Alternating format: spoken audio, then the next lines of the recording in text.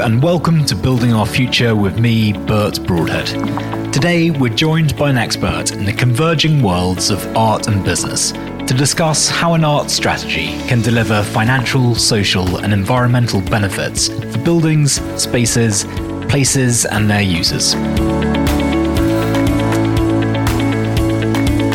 My guest today is Martha Weidmann, CEO and co-founder of 9.Arts, a company which uses the power of original art to transform spaces into experiences.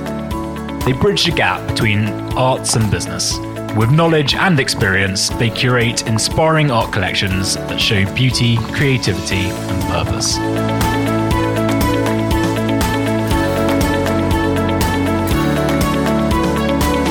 Martha, a big welcome to the podcast. Thank you. Nice to be here, Bert. And thank you for letting me just purely plagiarize your business intro from your website. It sounded great. It sounded familiar. It always sounds better with a British accent. So, could you just tell us how you came to where you are, whether your background is in the arts or founded in real estate? So arts is a natural talent, natural ability, and business and real estate is something that I had to learn through hard work and study. And happy to now be at this intersection where we get to work every day, bringing the creative world to the business world and enhancing both. Where did that inflection point come? So you started off with a career in arts, and then what led you to trying to bridge this gap? So my partner, Molly Casey, and I worked for a company called McGrath & Braun that was about 25 years old. And when the founders retired, we purchased the company from them and began 9.Arts as our own brand. And what was lovely about that experience is that we were able to build upon this, almost 3-decade history of the founders who had put together that initial company of bringing arts and business together. In the US, this became a very popular theme during the 1960s when David Rockefeller hired the then curator from the MoMA to put together an art collection for Rockefeller Plaza in New York.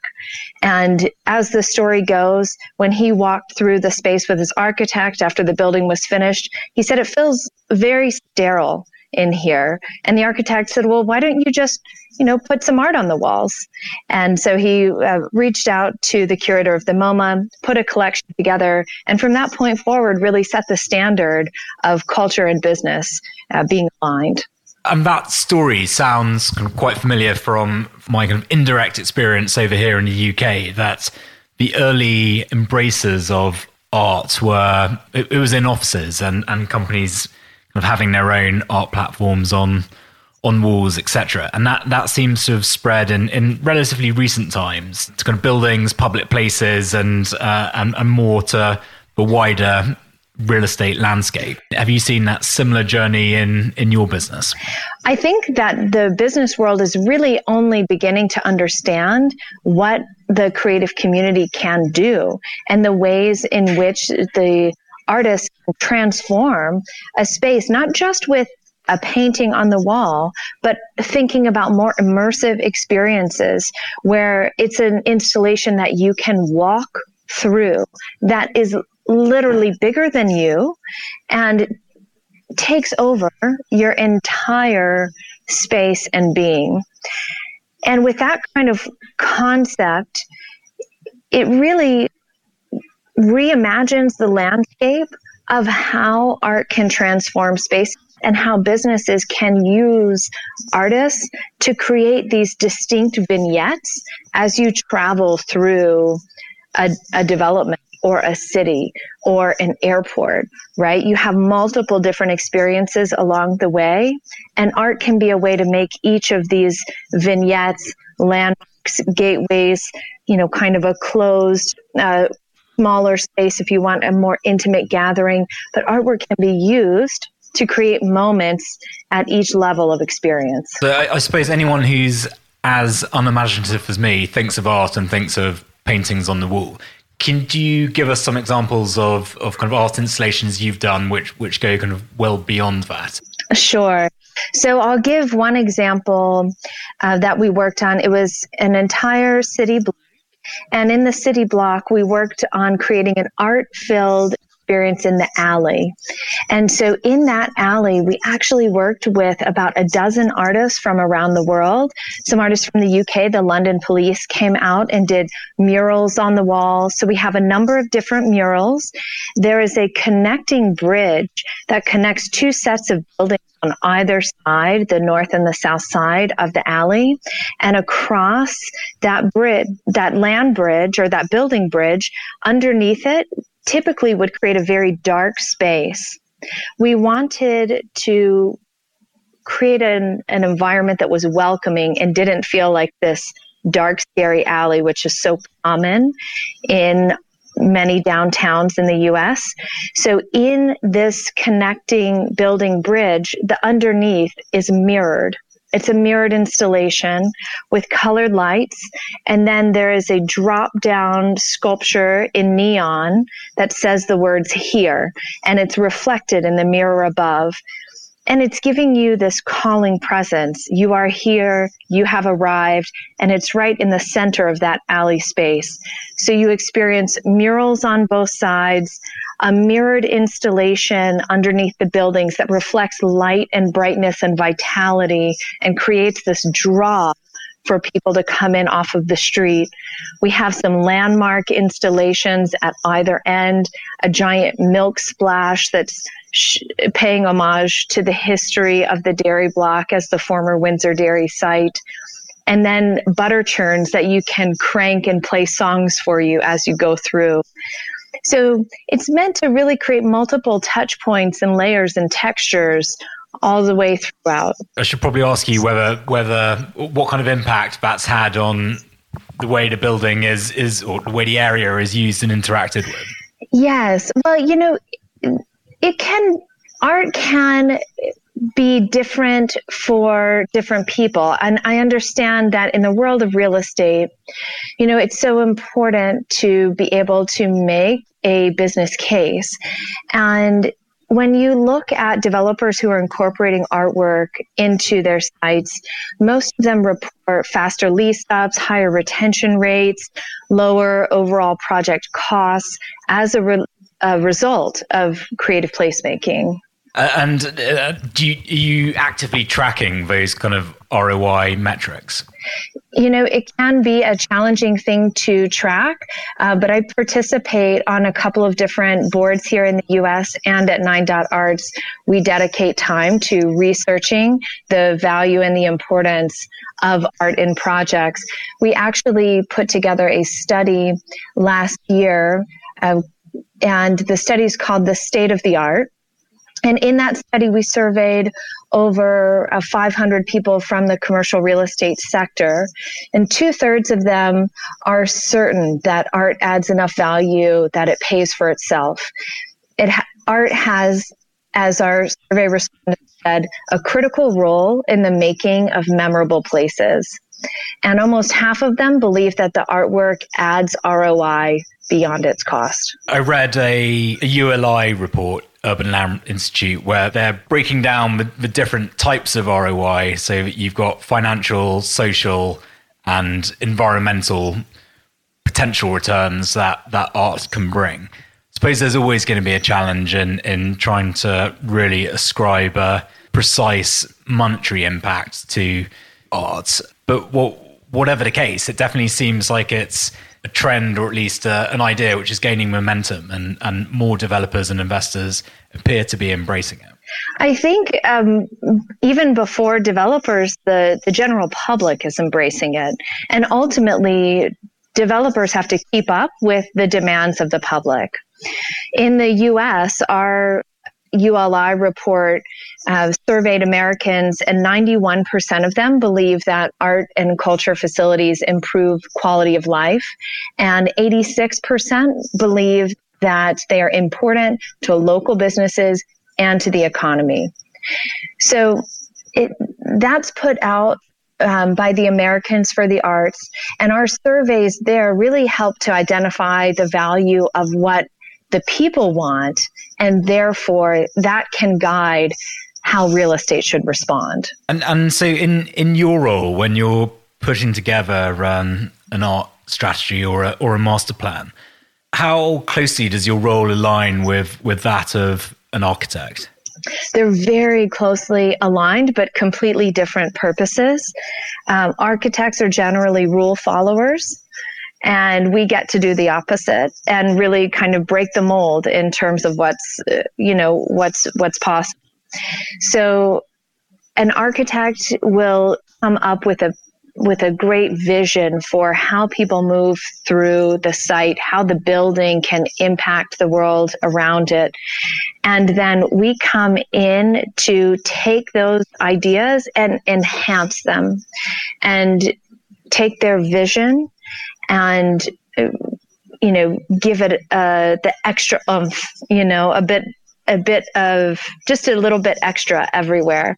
The je ne sais quoi of the experience. And in those projects working with architects, we're typically involved. Here we would have the designation of schematic design coming before design development and then construction documents. I'm not sure if that's the same process you all follow architecturally, but in that process, we would typically be involved around 60% schematic design in looking at early stage placements for how traffic patterns will be impacted by the types of artwork that go in. And most importantly, when it comes to construction stage, integrating artwork into the architecture of the building itself. You may have seen on our website portfolio images of our work, and one of the main images on our site is that hand that's held from the ceiling at the Maven Hotel. That hand is suspended from aircraft cable that go onto an I-beam that's behind the wooden framing. And then the I-beam is supporting this about 500-pound object. I don't know how many kilos that is, but it's a lot. That is a lot, yeah. A couple hundred for sure. So that's the installation is very much kind of an intrinsic part of the building design in that instance. And what kind of rough proportion of your work tends to be this kind of ground up strategizing rather than retrofitting buildings or places with art? We really follow market cycles with regards to new construction versus renovation. And for me, some of the most exciting work that we do is historic renovation, because you can always uncover something new. And we like to bring in artists to document the process. So as demolition is happening in a historic building, we'll photograph every step of the way and create, a documentary book at the end that can be a reminder to what we found during the journey of discovery. It's almost like archaeology in a way when you're working with a historic site. And in new construction, you get to play a bigger role in determining exactly where those spaces go versus letting the site determine it for you. Okay, that's interesting. So I think that partly answers my next question, which was, how do you determine what way you're going with a strategy? Do you want something kind of sympathetic and subtle, or is the kind of aim of a specific site to really challenge with something which is going to be not to everyone's tastes? Well, it depends on what we're going for. If we're trying to make a big splash and a big impact and develop a space that people will talk about, we'll likely go with something that's might be challenging, right? So that people really remember it. But then we'll provide also moments of reprieve. So it's never one note, right? You're looking for multiple different types of engagement. So you'll see something big, high impact, and then you might find a moment of rest or relaxation. Okay, so you've got a full range, and you're trying to cater for, I suppose, as many different points of view as you can. Is it kind of considered good practice to root the art or the strategy of the art in kind of local context, not necessarily just in terms of the content, but also in terms of who is creating the art? So that's a great question, and we like to work with both. So when we're engaged with a project and we're trying to determine who is going to be working on it, the artists that are local to the site are going to be the first ones who develop instant rapport with the community once they're engaged. So if you're building a cafe, retail, hotel, office building, mixed use, transit-oriented site, whatever this looks like, engaging the local community will provide instant support for your project. So that's important. And at the same time, you want to think globally about artists who are out there, especially when it comes to some of the larger scale landmark installations, and be competitive in the artists that you select. It should be a competitive process so that the developer can find the best artist for the role. For example, one of the works that we just installed this past week is from an artist named David Harbour in Oxfordshire in the UK. And so that piece was shipped over on the slow boat, installed by a crew here. And, the entire process was able to be done over WhatsApp and video calls. And then we did a webinar to talk about the success and included, Marcus Fairs with Dezeen, Argent, Morwenna Hall from King's Cross. And it was really lovely to have everyone together in the same room. The great thing about the art world now is that it is global and it can connect all of us. And so in that instance, had you specifically targeted David for a kind of specific purpose, or is it tendered? Is it a competition? Like how's that selection process come about? So we have a database of artists in an app that we built called Dotfolio. And in our database of artists, there are about 10,000 artists from around the world. So we begin by putting together a portfolio of artists and works that we feel would be best for the developer's vision of the project and what they're looking for.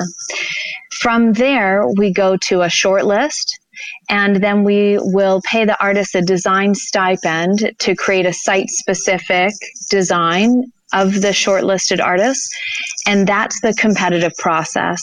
Then the client can select the artist who puts together the design they feel best matches the site. And David Harbour was one of the artists selected because he spends his time focusing on sculptures that are inspired by nature. And the client for this project that he was selected for is Denver Water.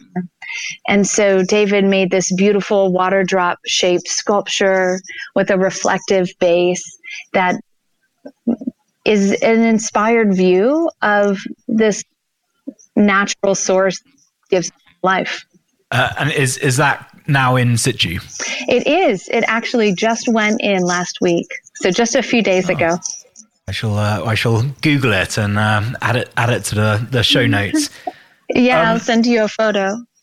So on one hand, you've got the art world, now functioning as a global market. So how do you kind of maintain the balance with kind of community collaboration, kind of ensuring that people have got enough of a voice, but that fundamentally you are still driving your own vision for the site? We like to put together committees for larger scale projects. And so we'll have local art ambassadors for larger scale work that we're doing. And the local art ambassadors are the ones who really stay tied in with the local creative community where the projects are happening. So it's important to engage everyone along the way.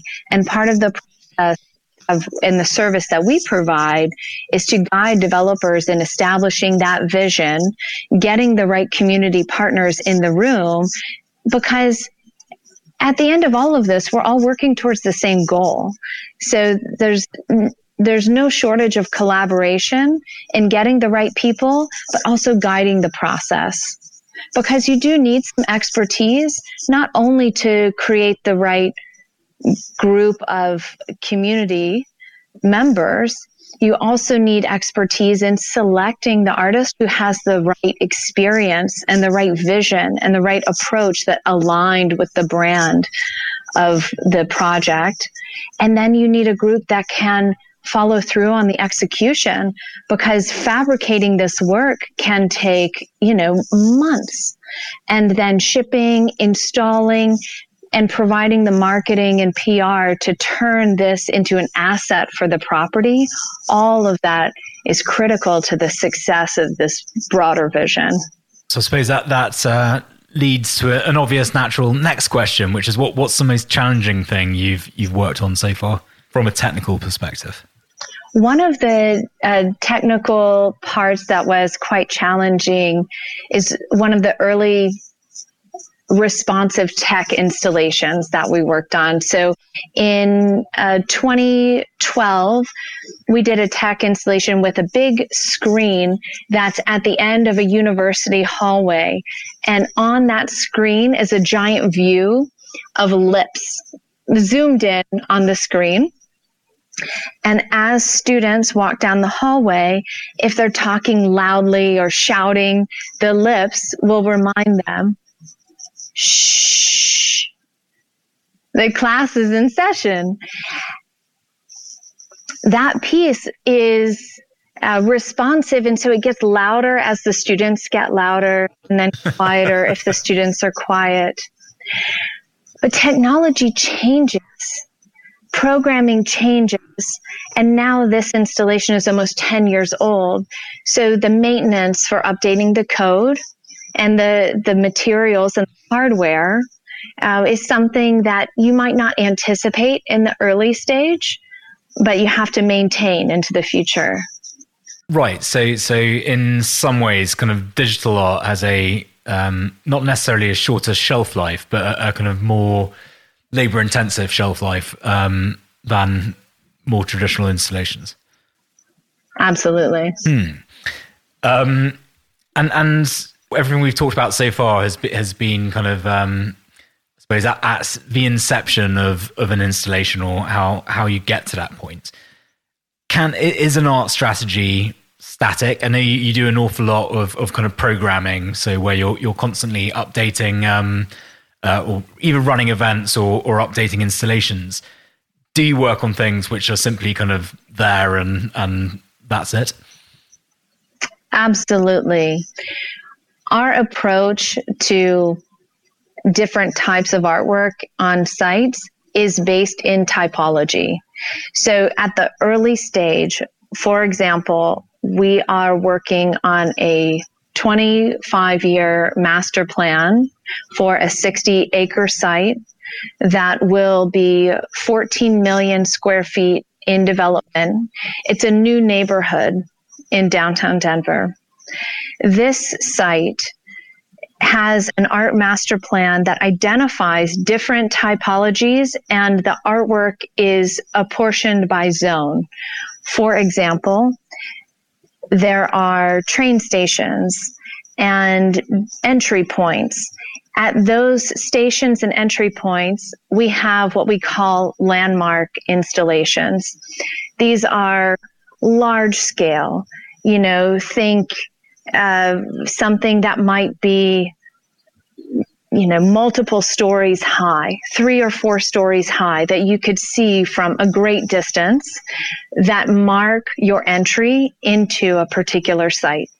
So landmark installations are one method, and those are permanent because you want them to be evergreen so that people can continuously come back and find their way and use them as a wayfinding tool. Then you'll have a typology that's based around discovery. So discovery is small details. This might be poetry written into the concrete of the sidewalk. This might be small glass bluebirds, and there's a scavenger hunt map, and you can find all of the small glass bluebirds throughout the neighborhood. So discovery is really meant to reward the curious visitor and develop over time. And then you'll have areas that are celebration. And in the celebration moments, you'll have permanent installations that are conducive to gathering. So they might be low and long. They might be light installations that hang down and create a canopy so the space feels a bit more intimate, like a place you would stay for a while, and detailed hardscaping or patterns in the groundwork that create this sense of arrival. And then the last category is impermanent. So things that are always changing and shifting. This could be the paper fashion show where you have models coming through and creating artwork dresses. You could have a poetry reading. You could have live music. You could have artists doing live mural paintings. But those are the things that are temporary and create an event. And people will want to come back and see that because it's something that's changing but regular. So those kind of impermanent installations or events, is a goal that you ultimately want the community to be kind of driving the programming, or, and I'm sorry for coming back to community and collaboration, or is this something which is always going to require your kind of input to drive forward? How labor intensive is it?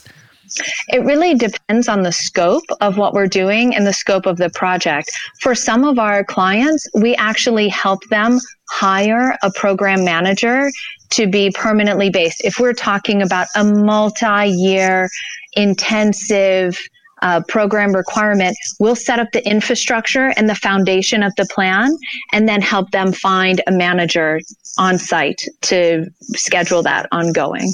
And unfortunately, as with much of life recently, I imagine events have been pretty hampered by lockdowns and social distancing, etc. Have you seen kind of any innovative ways of people working their way around this to still find a way to perform? You know, one of my favorite ways to see performers right now is on Instagram. There are a number of musicians and artists who are doing live performances in the evenings. When they get home, they'll play their piano and sing.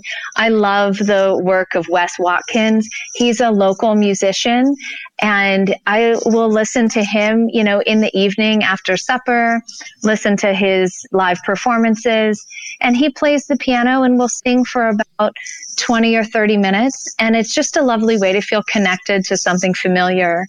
It's also incredible that we're all going through this same thing as a global community. So there are artists across the world who are, you know, posting live performances on their Instagram TV that you can watch and engage with in real time.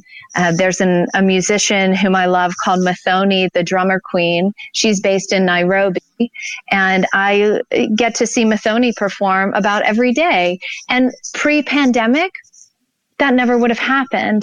And now she's recording every day and playing songs in what she calls her essential services. And her essential services are bringing music to the world. You touched earlier on the fact that there is this kind of trend of globalization of art, and I suppose Instagram is a great medium for enabling that. But with COVID effects, etc., do you think in terms of live events, there's going to be a revival of kind of localism? Absolutely. For the next 2 to 3 years, local artists are where it's at. We're not going to be able to have, you know, Bono come in and see the performance of 30,000 people in the stadium. That's not going to be something we can do into the future. But what we, at least in the next couple of years, right? But what we can do is we could see Mathoni in the park We could see Wes Watkins at a small cafe. Local artists, local performers will bring the elements of hope and liveliness that we need to make it through this transition. That seems to be a kind of open goal almost for, sorry, that's a British expression, but for property owners where, obviously not everyone can host concerts of 30,000 people, but creating small temporary venues from whether it's public realm or underutilized real estate ought to be achievable for quite a few people. Absolutely. And artists are so creative. They are, in my view, the best way to think and bring liveliness and bring activity and activation to a space that otherwise might be empty. I'll give one example. In a neighborhood not too far from where I live, there's a 1920s bungalow, and the bungalow is going to be turned down and turned into a larger scale development. It's an old home. As the property sat vacant for a few months, a group of artists called the Rainbow Militia approached the developer and said, could we do a takeover in your space? And the property owner developer agreed to this. And because all of the theaters are shut down, the performance troupe of the Rainbow Militia was able to turn the bungalow into this haunted house of sorts for Halloween and created vignettes. And each room in the historic bungalow became a little mini theater. And you could go through and it was almost like a private performance. Every room was a show for you. And then you went upstairs, downstairs. There was a whole narrative tying the thing together. And by the end, you finish in the backyard where a 3-person band plays 4 songs just for you. And that's the completion of the set. And so all that took was an empty property and a splash of creativity, and the whole place came to life. That's awesome. That's kind of one of my big hopes for 2021 is that as a result of kind of all the disruption we've seen, we will see, a resurgence of whether it's creativity, entrepreneurialism, or people just and things becoming more personal. So that sounds like a great kind of initiative if we end up seeing more of that. My final question before we move on to the usual ones to end up the show. We've touched on Instagram, and that's clearly having an impact on all sorts of things in the art world, but less prevalent over here and more so over in the States. So you've actually seen, I suppose, the commoditization of Instagram with buildings or kind of businesses like Color Factory Museum of Ice Cream, which seem basically built with the Instagram user in mind. Do you feel kind of pressure, or do artists feel pressure when they're working with buildings now to create kind of Instagrammable moments? Oh, it's absolutely a thing. People talk about that all the time.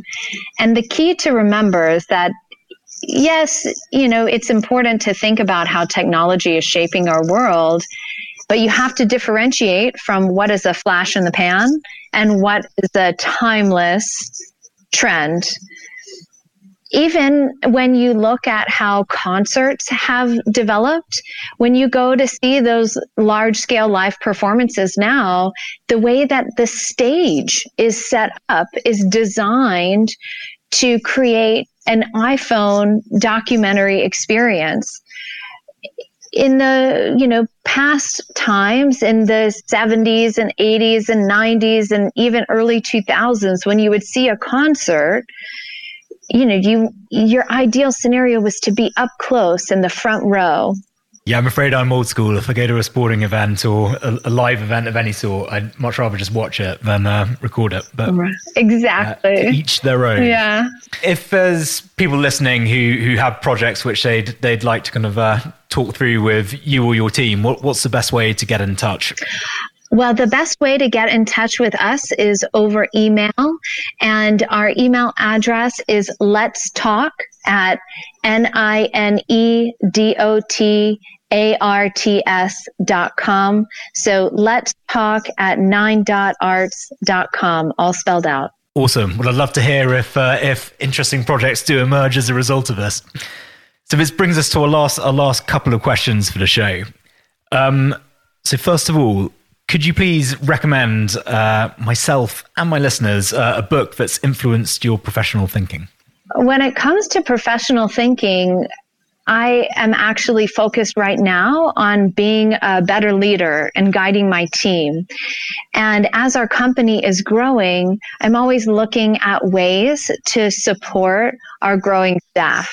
So for me, one of the best business books that I've read recently is one called The Best Place to Work by Ron Friedman. And he gives some specific examples of how to encourage your colleagues, how to encourage your team. And there are some ways to do that aren't always monetary, but are ways you can show appreciation. For example, during the pandemic, we immediately began working from home, all of us. And in the early stage, we surveyed our staff and said, what is it that you miss about coming to the office? And almost everyone responded that they missed being around artwork. They missed being around this experience of having art in their lives because it's so prevalent in our field and in our world. So we instituted an art share program where everyone in the office got to select a work of art to take to their home office. And I see, of course, you've got great artwork in your home office. So that's where you keep your collection and talking points. I'm not sharing that with my colleagues today for listening. No. What technology do you think has the greatest potential to change the status quo in the art world? Well, I think AI is really the way of the future. And for us, the way that will inform our work is taking our curators and turning them into super curators. So all of the data that we have around artists and artworks from around the world can be utilized to increase our speed of searching, finding artists, finding skill sets, finding the right portfolios of people who match to the brands we're looking for. So that's where I think in our industry specifically, we'll see the greatest growth. When you're searching for artists, I know you've got your own network, but again, is Instagram a kind of sourcing tool for that kind of thing, or how do you go about kind of building up that database? Yes, well, we have artists from all over the world who follow us and find us, and we've recently instituted Instagram as a formal search method. Historically, we were searching from art schools, universities, the MFA programs, so the students who were graduating with their masters in fine arts, so that we were staying on the up and up always of who the next generation is, who's coming out on the scene, and then also, understanding the established artist base as well. And now, during the pandemic, we formally adopted methods like Instagram, even Facebook, but we've adopted social media as a formal research policy because it's a more inclusive way to search for artists, and it can allow us to find a greater network of diverse artists. It's a more democratic foundation for sharing your work, and therefore we're quite drawn to it. That is interesting. And so that brings us on to our final question, which is, can you let us know what your favorite building or indeed area is? Oh, my favorite building. So one of my favorite buildings is in my hometown. I grew up on the Gulf of Mexico in the deep south. So if you've seen Forrest Gump, oh yeah, the area where Bubba Gump is from. So in the deep south, right by the water. Yeah, the shrimp boat area, right? And there is a an old Civil War fort there called Fort Gaines, and it is in the shape of a five-pointed, it's kind of like a pentagon. It's a historic Civil War fort that protected our bay and our mainland. And I love the way that it's set up because the interior is a bit sunken. There's a building inside, and it's got a famous story behind it because as we were being attacked and as our port was being blocked, the famous quote was, "Damn the torpedoes, full speed ahead." And that's how the Navy crew and the cannons kept firing to fend off the blocking of our port. Who was blocking you? The Yankees. Normally the British were normally the ones up to make it. This was an internal struggle here. Got you. Well, thank you very much. It's been an absolute pleasure speaking, and thank you for your time. All right. Thank you. I appreciate it, Bert. Bye.